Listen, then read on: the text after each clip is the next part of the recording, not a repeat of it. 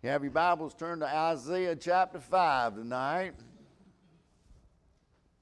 Isaiah chapter 5.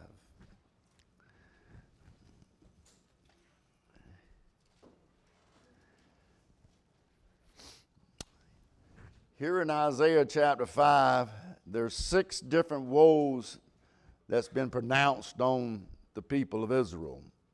6 woes from God. And this is woe on that and everything else. He's pronouncing woes on them. And this certainly is applicable for us today if we look at these. We can see all these woes in our society today. Verse number 8. Woe unto them that join house to house, that they field to field, till there be no place that they may be placed alone in the midst of the earth. Here's a woe to those that who set their hearts upon wealth. They're trying to gather up everything. They're trying to get everything from people. They want more. They got you'll say you got a little bit, and they want more and more. They try to get the increased to themselves and in different ways and different means and different types. We see that today. People are just getting more and more. If the rich get richer and they just want more and more. They had nothing in mind to do but just seek the things for themselves to do what the world will do themselves. Verse number 11 says, Woe unto them rises up early in the morning, that they may follow strong drink that continue until the night, until wine and flame. Down in verse number 22, it says, Woe unto them that are mighty to drink wine, and men of strength to mingle strong drink. It says, Woe unto those people that are intoxicated. He deals with the generation that rises up early in the morning, have strong drink, and continue until nighttime. If there ever other people that are literally drunk, it is the United States tonight. You know, the Americans consume 7 billion gallons of alcohol per year. We've got problems in this country. If the United States, it needs help. We are a nation of alcoholics. It's not counting the marijuana. It's not counting the pills they have or the shooting up everything. It's just dealing with the alcohol. You can't go into a Walmart without walking around without seeing somebody pushing in their cart. There's beer or alcohol in their carts over and over. You just can't walk through there and not find it. So he's pronouncing a woe on them that get drunk. I mean, if that ain't seeing America today, something wrong with us. Something wrong with us. In verse number 18 says, Woe unto them that draw iniquity with cords of vanity and sin, as if it were a cart rope. Instead of letting go of their sins, they hang on to them. Instead of putting it to giving them to the God, they hang on to them. They draw them to themselves. It's almost like when they come to the altar and they ask God to take their sin from them, but when they get up, they pull it back to the pews with them. He's saying, You woe unto them. Woe unto them. Verse 20. Woe unto them that call evil good and good evil, that put darkness for light and light for darkness, but you bitter for sweet and sweet for bitter. If you don't see America in this verse, I don't know what's wrong. If you're a bad guy for acting like something's wrong, you stand against this perversion, this nation that we have that is allowing everything to come in, this movement to come in. They said you're a backward person. I'm telling you what, I don't think a child in school needs to learn about that. I don't think they set it up where childs can have a sex change operation without the parents' permission no more. They give out condoms and stuff like that without the permission of parents. And I'm not talking about high schoolers. I'm talking about teens, junior highs. We got everything's good now. What used to be good is now evil. And everything that's bad, it used to be bad, is now good.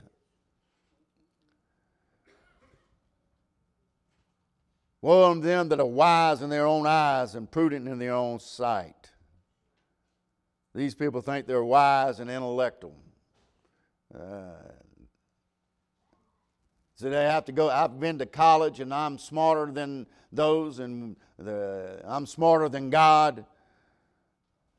He's created everything, but we're scientific. We prove everything. We're so open-minded that our brains have fallen out of our heads. That's where we're at today.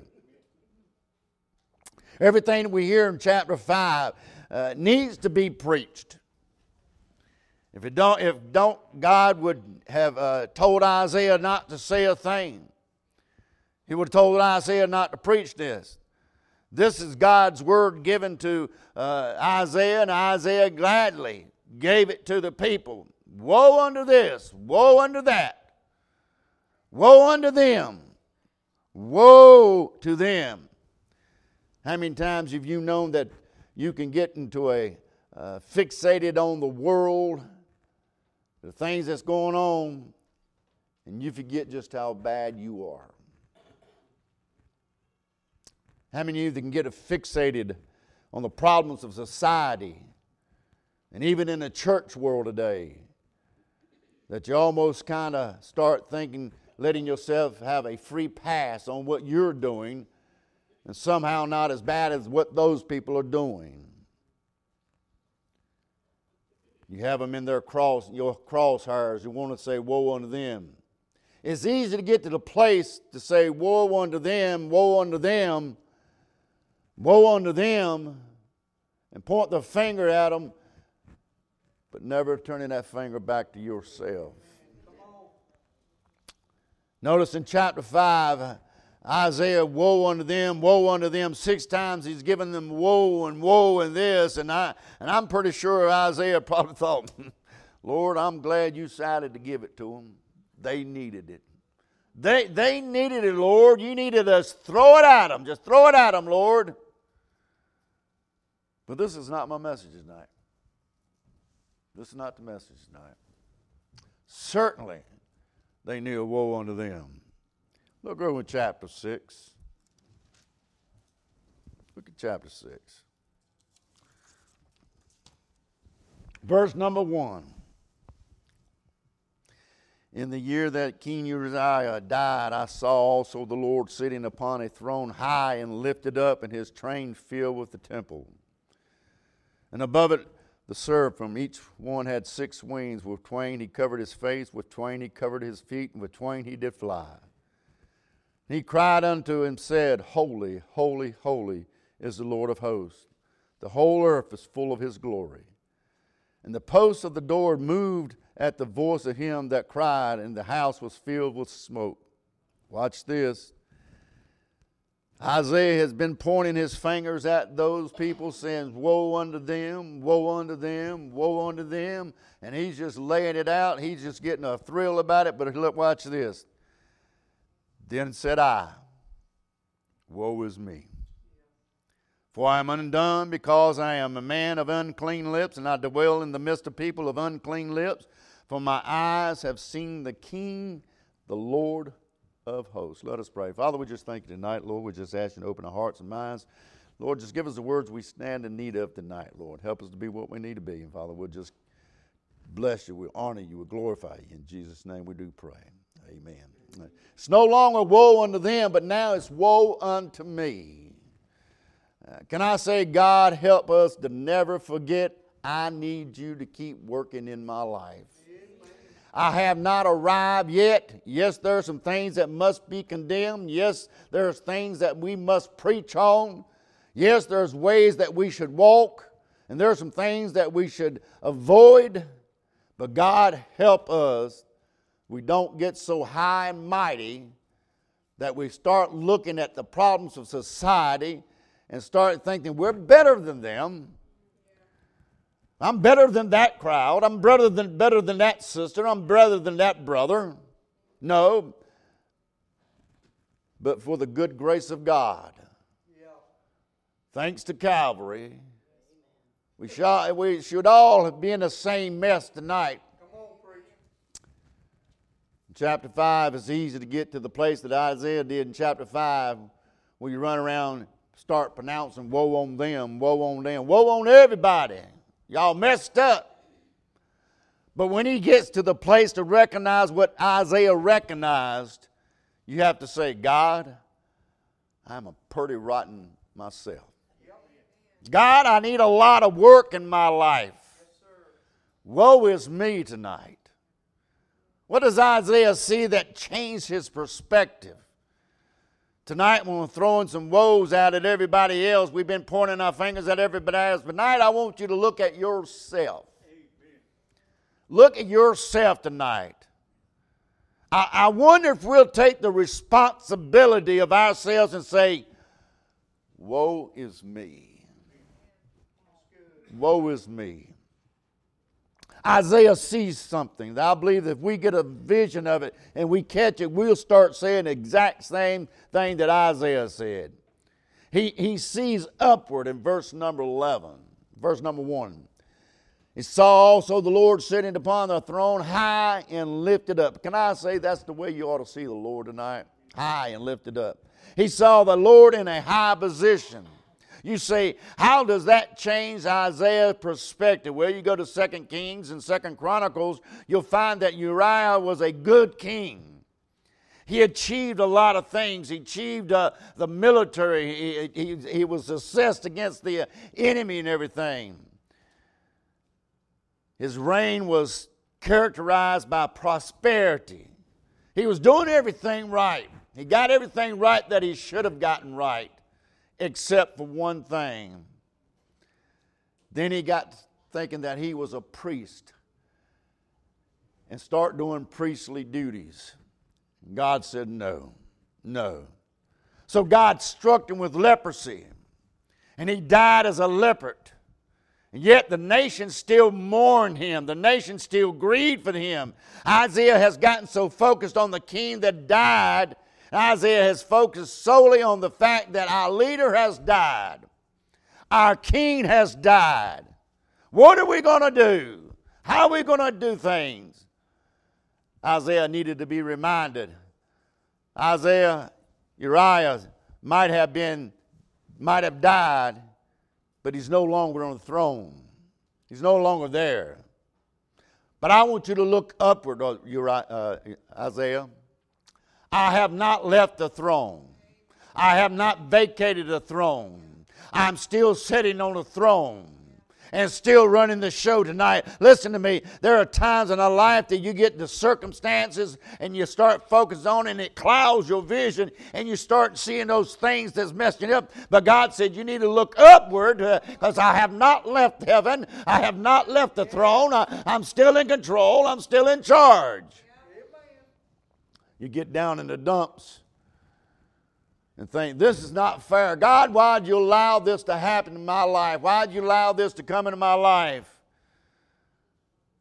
He's still on the throne. But every once in a while, it's good to realize, woe is me. Woe is me. I got my eyes on the wrong things. I got fixated on the wrong things. I need to lift my eyes up and remember that God is still in a high position. He's not left the throne. He's still sitting on the throne. He's still running the show. And everything is all right in heaven, even though when everything down here has gone bad, God is still all right. He's still there. He sees him in a high position. He sees him in a holy personality. Verse 3. One cried unto the other and said, Holy, holy, holy is the Lord in hosts, and the earth is full of his glory. The serpents cried, Holy, holy. God's attribute in the scriptures is holiness. Even the serpents didn't even feel like they was even worthy to look upon him. Even that's what they're called to do. They wasn't even worthy to look upon the holiness of God. They took two wings and covered their eyes, and they flew around and crying, Holy, holy, holy. That's in the Old Testament. In New Testament, it has not changed. If you go to Revelation chapter 4 and verse 8, they cried, Holy, holy, Lord God Almighty, which was and is to come. It has not changed. His holiness has not changed. Nothing has changed about him. Think about this woe is me, because if he in a high position, because his holy personality. I'm curious about the fact tonight that we serve a holy God. Does it mean anything to you? We serve a holy God who had a holy child named Jesus, who sent a Holy Spirit called the Holy Ghost, that lives in our hearts and gives you the Holy Scriptures. He said, "Be ye holy, for I am holy." The Bible said that we're going to be going to the holy city, New Jerusalem. Do you realize that God desires us to be holy? God wants us to be holy. And the priests in the Old Testament, the garments had written down the side of it, and when they put them on, it says, "Holiness unto the Lord." As a priest of God, their clothes said something. It said something. And you're a priest tonight in the New Testament. You are a priest if you're a child of God. I wonder what your clothes say about you and Jesus. I wonder if they see you and see your clothes and say, that's a child of God, that's a holy man, that's a holy woman. They're trying to live for God. He's not talking about your heart now. That's different. He's talking about how you dress and how you represent God in the society today. So is your clothes telling people that you are a child of God? You walk up to a person tonight, you go downtown, you walk up to a person, he's got a blue suit on, got a badge on, he's got a hat and got a gun on, and say, "Sir, I just want to thank you for what you do for our country." He looks at you and says, "I'm not a policeman, don't do that." Okay. You walk up to somebody that's got camouflage on, got boots and got a hat, and you think, "I want to thank you for your service." What are you talking about? I'm not a soldier. Well, you sure do look like one. What do your clothes say about you? What do they say? If people look at you and they say, "Hey, that's a child of God. That's somebody that's living for God, that want to walk with God." Does your clothes say that? Or does your clothes say... Solomon said, "I looked out the window and I saw her dressed as a harlot." Come on. I'm just telling you. I've been in some churches where somebody dressed, I'll tell you what, no, you don't do that. He said, "Hey, your clothes say a lot about you as a child of God." Yep. Amen. He said, when you get dressed, it should say, "I'm a child of God, walking with God, and I'm presenting God." You are an ambassador in this world, and you ought to show it. What you wear does count. What you say does count. Your clothes say a lot about who you are. What your life says. I serve a holy God, trying to be holy like Him. Woe is me. He saw something upward. Then he saw something inward. Verse 5. Then said I, "Woe is me, for I am undone, because I'm a man of unclean lips, and I dwell in the midst of people of unclean lips. My eyes have seen the King of the Lord of hosts." Listen to what I'm about to tell you. All of what we saw upwardly causes us to look inwardly. You'll never recognize how bad you really are by comparing yourselves to other people around you. Because everyone in here, well, we'll compare each other to each other. You're always going to be measured up better than them. That's just the way we look at it. I'm pretty good. I don't do that. I sure don't dress like that sister over there dresses like that. I don't hang out the places that brother over hangs. I'm better than them. You start comparing yourself with other people, you get yourself in a problem. It's not wise to compare yourself to other people. Bible says those comparing themselves among themselves are not wise. are not wise. I am not the standard that you're to compare to. You're not the standard that I am to compare to. The Lord Jesus Christ is the standard that we're to compare ourselves to. And that's who you need to get fixated. Anytime you can look upward, it's going to change some things you have inward. I got a problem. Maybe we are not looking upward as much as we should be looking upward, because some of us got some stuff inside of us that needs to be out of us. And the only way it's going to come out of you if you start looking up more and comparing yourself to Him and nobody else around you tonight. Amen. None of us would have a problem with holiness if we just start looking at Him more each night. Being more like Him and less like the world. Less like yourself. Less like me. Got to start looking up. Looking in the book. Ask God, show me myself. Ask God, Lord, show me where I need to improve. Show me where I can walk holier. God, do a work in my life. Woe is me. He never saw what he saw until he started looking upward. And you're never going to change in your life until you start looking upwardly. We all need to look up tonight. If you're going to compare yourself to anyone tonight, it be compared to Him. And I can say this without a shadow of doubt, without any grief, none of us measure up. None of us measure up. But we can strive to be more like Him daily, not being more. You know what? I find a lot of times we strive today to be like Him, but sometimes during the week we just relax and let it go. Let it go, let it go. I don't know why I'm on that. We just let it slide and say, well, I don't have to compare myself to today. I'm not going to set my standards to this high. I'm going to bring my standards a little bit lower today and compare myself to everybody else. When you walk down the streets or when you go to the grocery store and you start looking around, well, I'm not like that. I don't look like that. I don't talk like that. And then you start getting this high-minded self of self, and you know what? God says, no. You don't worry about them. Yeah. Your fault, your problem is you need to compare yourself to me and me alone.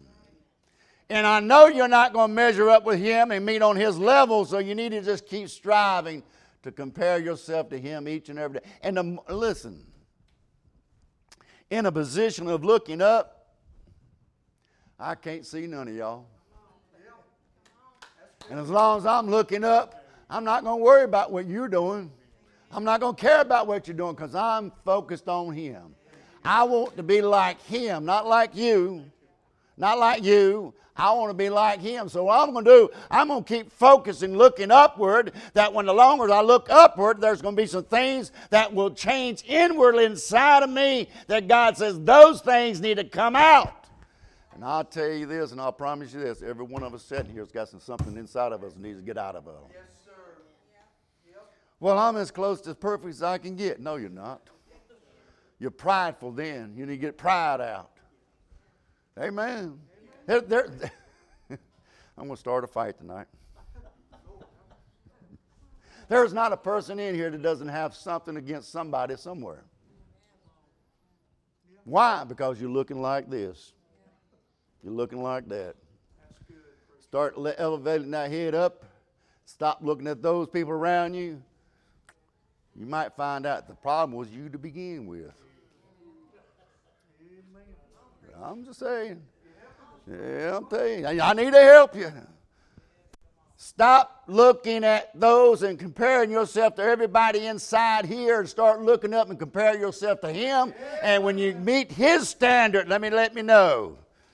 We get so fixated on everybody around us that I'm better than them, I'm greater than them. No, you're not. If it wasn't for the grace of God and the mercy of God, we all be in bad shape. We all be in hell. None of us have made a ride. When he started looking inwardly, he saw his problem. He didn't say, woe is my friends. My friend is wicked. God get them. No, he said, woe is me. Isaiah was thinking the way that we think. He was thinking, I'm not as bad as they are in chapter 5. He said, I know who they am. I'm not like them. I'm not like that drunkard. I'm not like those who keep sin around me. I'm not like that trying to gain them. I'm not like that. So woe is them. But when he measured up against the perfect standard, he could not arrive. He could not achieve. He says, I've got a problem. I've been measuring myself against everybody else, but when I could look upwardly, I saw that there was a problem, and I couldn't achieve there. I could not measure up to him. He's the perfect standard that we need to measure to.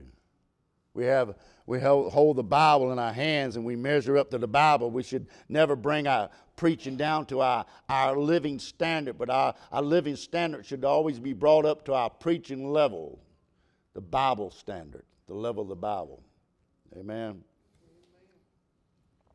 The modern day church today has brought the preaching down to the standard of the living for the day, and everybody's living. Nobody feels woe is me anymore because they're comfortable in what they're doing, how they're living, how they're acting.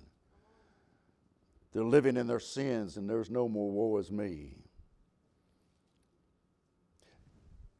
Isaiah realized just living in an unclean world is going to make you dirty. You say, well, I live pretty good. I go to church Sunday night, Wednesday night. I pray. I read my Bible. I do everything I'm supposed to do.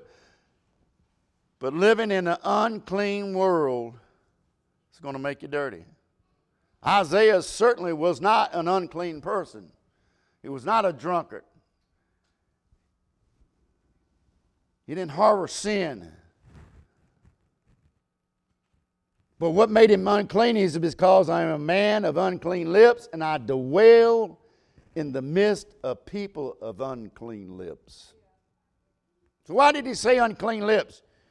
You never read out in the Bible or anything where Isaiah goes off. He never cusses. He never says anything wrong. He does what he says. So how's he getting dirty? He's getting dirty just simply because he's living in an unclean world. Like I said, you can come to church 3 times a week and read your Bible and study and read all that stuff. You're still going to get dirty in this world.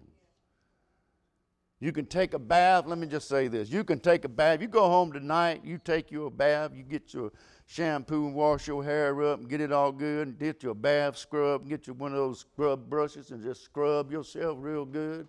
Get it all cleaned up, and just go in and sit in your living room. Put your deodorant on, put your cologne on. Just go in the living room, sit for 3 days. I guarantee you, you're going to stink. Why? Everything around me is clean. I cleaned my house. I cleaned my body. I took a bath. Just because you're living in an unclean world, you're going to get dirty.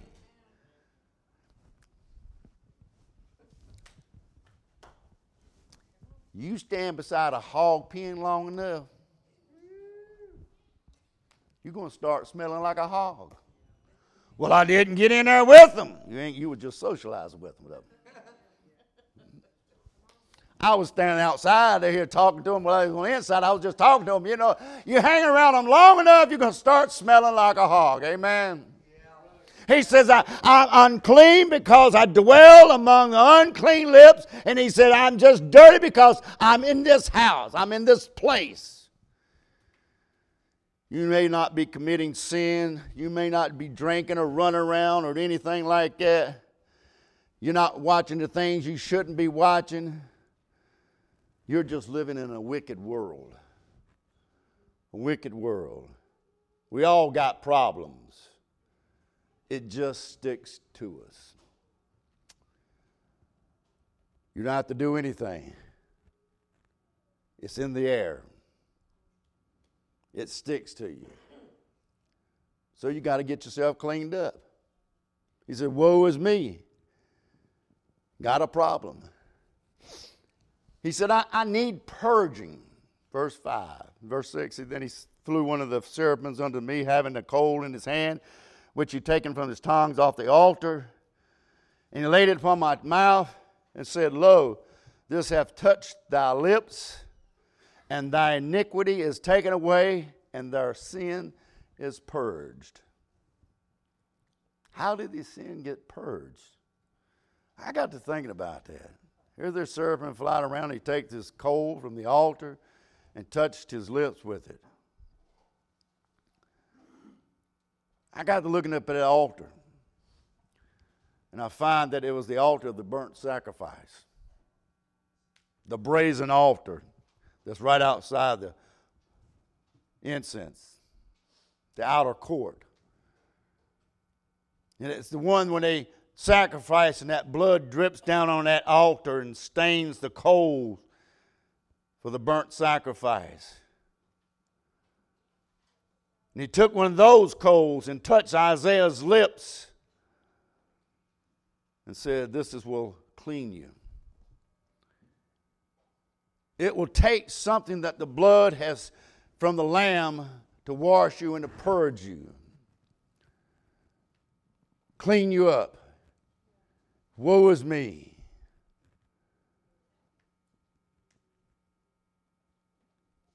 Look over to 1 John 1. Let me look at 1 John 1. Let me read this to you.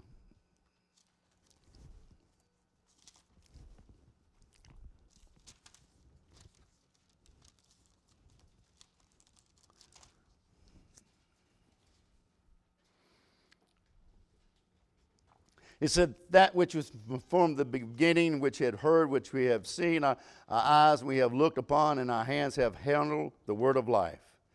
For the life was manifested, and we have seen it, and bear witness, and he showed that eternal life, which was the Father, is manifested unto us. That which we have seen and heard declare unto you, that you may also have fellowship with us. And truly our fellowship is with the Father and with his Son, Jesus Christ. These things I write to you, that your joy may be full.